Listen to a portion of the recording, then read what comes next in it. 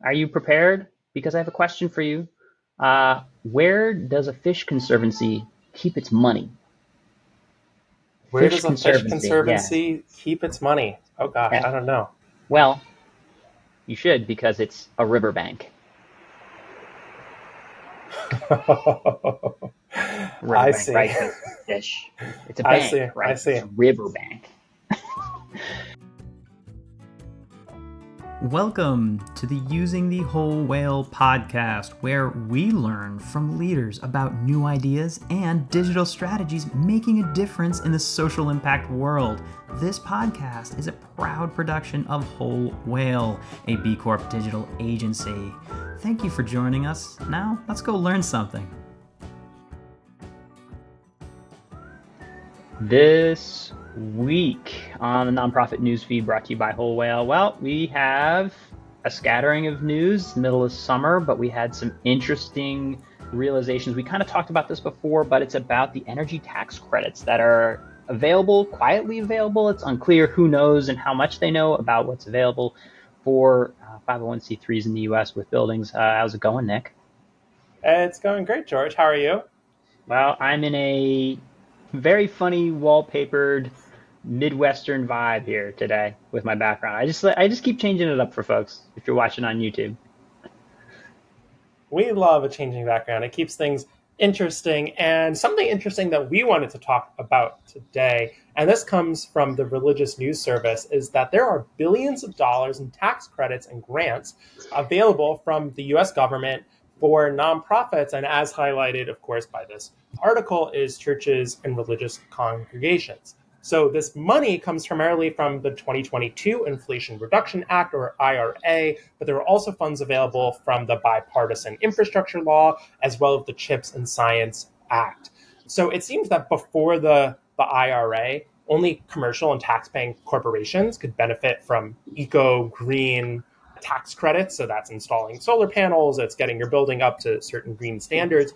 But now that's been expanded, and those tax credits are now also available for nonprofits, religious congregations, organizations, etc. It's interesting here. It seems that this particular article from the Religious News Service, which has an angle of trying to bring this to religious audiences and try to engage those communities and organizations, but the funds are available for nonprofits broadly, particularly nonprofits with significant physical infrastructure. So George, you were talking about boys and girls clubs, things like different like Wise and places, nonprofits with actual building infrastructure.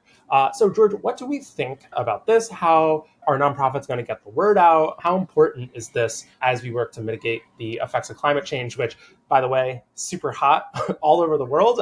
I think ocean temperatures are set to break some other world records soon. It seems that the time is now to get everybody on board with this. Absolutely. And you see different networks tying it into various narratives to make sure they're aware of it. Obviously, it's not something you can just sort of click a couple buttons and sign up for, but something to consider for any type of infrastructure that your organization has.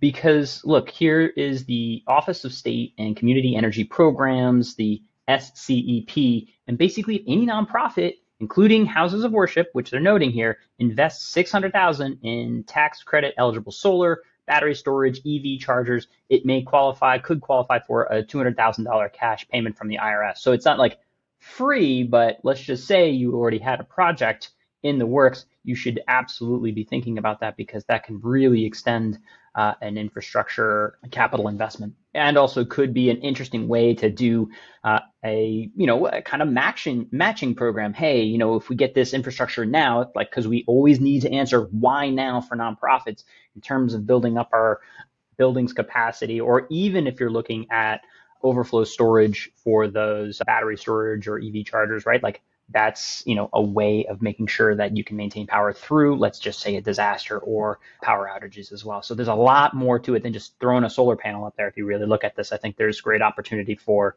again, organizations with infrastructure. No, I think that that's a great point. Yeah, it's an investment, right? That one that you can now reap financial benefit, both for yourself as an investment, but also in these credits. So it'll be interesting to see which niches of the nonprofit community ultimately are able to take advantage of this the best. Yeah, That's something and actually that the will site, if you want to go to it, irs.gov/elective pay, if you're just even curious about what is covered and what's possible. Awesome. Great. We'll include that in the show notes. And George, thinking about environmental sustainability, an organization that we like a whole lot here at Whole Whale, full disclosure, we work with them, the Giving Block has announced that they are negating the carbon footprint of cryptocurrency donations. So, of course, there's been lots of news stories about the carbon footprint from crypto, mostly because it takes a lot of computing power to crunch. I'm not going to try to explain the blockchain. I love this. Keep going. It's good. You crunching numbers. All right. We're crunching the numbers, and we're getting crunchy because we are talking about environmental kind of offsetting via these credits. So the Giving Block is a cryptocurrency fundraising platform, and they're the primary leaders behind crypto philanthropy. And they unveiled EcoGift, which is a process designed to make cryptocurrency donations climate friendly. So it was designed in collaboration with this nonprofit, 501c3 Climate Vault. And they are a leader in carbon reduction. And they actually came up with a way of measuring the carbon footprint from cryptocurrency donations processed on the Giving Block's platform and created a way for that to be offset. And it seems that they are actually offsetting those climate donations via donations to this climate charity beyond the standard for what's considered a typical climate offset here. So I think that this is huge for climate and environmental nonprofits, and as a way of instilling donor trust, that's saying, hey, donors may be aware of the huge computing power of cryptocurrency donations, but now they have a vehicle to do so where the offsets negate the environmental harm and risk associated with such donations. Yeah, we love seeing this from our partners. They're, leaders certainly in crypto giving, with a solution there that lets you simply accept all manner of cryptocurrencies. All cryptocurrencies are not created equally under the world of, frankly, as you said, crunching numbers, but proof of stake, proof of work, they're very different. They use very different amounts of energy, but from a narrative standpoint, I like this move because it sort of puts it beyond reproach with regard to environmental organizations needing to frankly say, look, these donations are offset. Although, pause for a second and realize when a donation is made, let's say of Bitcoin, which is a proof of work, currently the largest and dirtiest, if you're measuring by that extent, cryptocurrency, when you make that donation, it's liquidated. So technically it's brought out of the system and moved into fiat, traditional money, right? US dollars. So it's actually like not being held on the blockchain anymore. It's not taking up that compute power, but I get it from a narrative standpoint. You just need to be able to say, look, it's completely neutral. They do the math. They make sure it's clean. And I like this move because it's going to get more organizations a new avenue for donations as crypto begins to come back. Overall as a market, things like Bitcoin and Ethereum, the two largest coins, are up over 50-60% this year alone. So quietly coming back. So I know that there was this whole hullabaloo when numbers were going to the moon and whatnot, but it is not gone away, and it is certainly not gone away as a charitable avenue and strategy for nonprofit organizations. George, I think that's absolutely true. We'll continue to follow this, and I think it's interesting to see that as the crypto field matures and they better understand and the public better understands, you're likely to see more of these types of efforts, but potentially also maybe even more advancements when it comes to computing power. Now, what we think about, extremely large mega computers, those computers, I don't know, it seems like they're splitting their attention between the AI and the now the AIs are now chewing up all the GPUs for what used to be all for blockchain. I mean, the high level is you just need more sophisticated computers as technology advances. That's the oversimplification of things, but yeah, there's a far more increased pressure on that. So, I haven't heard the environmental narratives as hard on AI ChatGPT.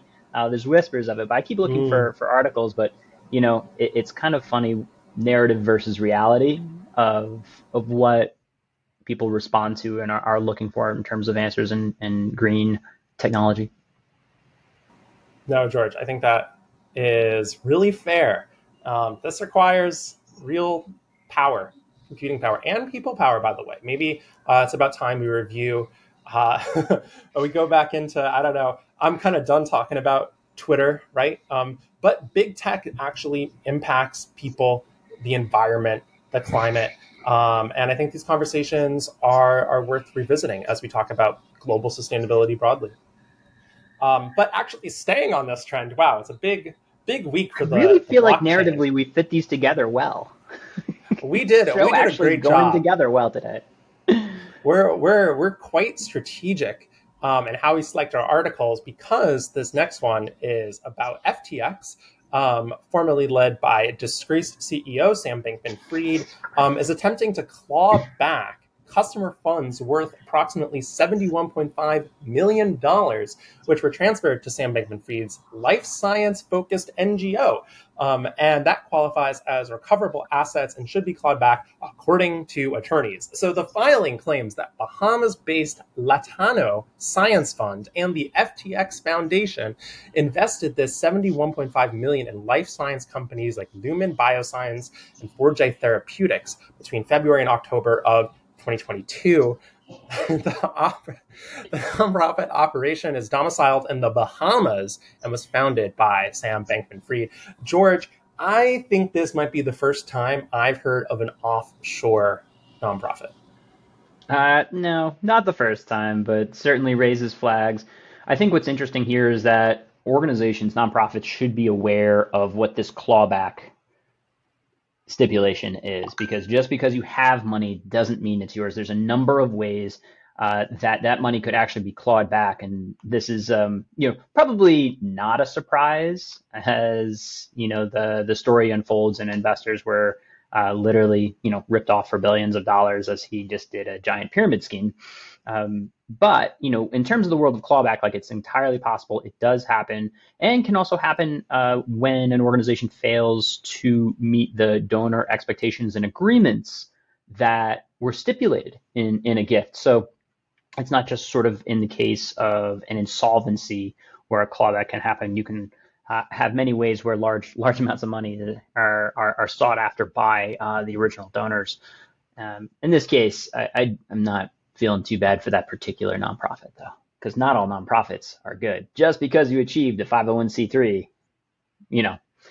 I like to remind us. I think we should get T-shirts, George. Really, make a statement. Stuff George says every episode. Just because you have a 501c3 does not mean you are for the true public benefit. Absolutely. Yeah, it'll be interesting to see this story develop as all the litigation proceeds, but we will keep an eye on it, as something that I say every episode. I want to take us into this next one. This is both sad, but also bittersweet.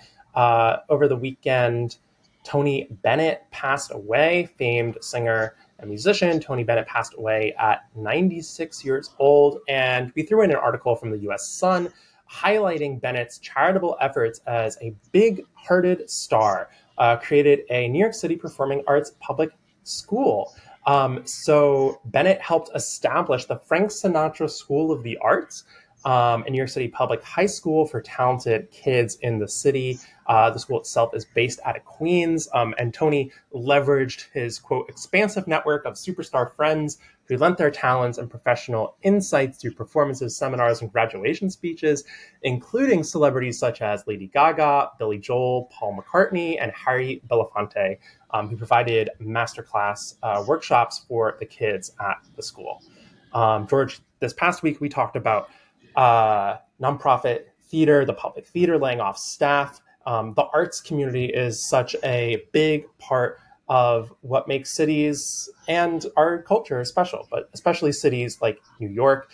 It's amazing to see providing arts education to kids in the city. So just want to celebrate Tony Bennett's amazing career, amazing work, and charitable contributions. Yeah, you love to see it. My family, we actually got to meet Tony Bennett back in the day, and my late stepfather was a radio personality and often played Tony Bennett's incredible music over the years. And so it was sad to see, but deeply respect somebody who also gives that much charitably back. The guy from Queens and sort of never forgot that. And I think gave authentically. I'm sometimes on the fence of the sort of celebrity first charities, but there are ways to do it, and I think this is one of them. He definitely will be missed, but what a legacy and career. All right. Absolutely. Well, I will get to the joke because I know that's why people actually listen to this. Are you prepared? Because I have a question for you. Where does a fish conservancy keep its money? Where does a fish conservancy keep its money? Oh gosh, I don't know. Well, you should, because it's a riverbank. I see. Right? Fish. It's a bank, right? I see. It's a riverbank. I see. I'm with you. Great. Speaking of money, you should check out Nonprofitist and their survey. You've heard us talk about it before, but they actually show you what influences a consultant's rates. How much are you paying based on the industry, the length of time, even the credentials of a consultant? I think it's really transparent, super to have as a resource. So thanks to nonprofit.ist for putting that out there. All right, Nick. Thanks. Thanks, George. This has been Using the Whole Whale podcast. If you want to keep learning more about these topics and others, head on over to wholewhale.com/university to keep learning with us. Thanks as always to GregThomasMusic.org for his tunes that underwrite our tracks. They're fantastic. Hope you're doing well, Greg.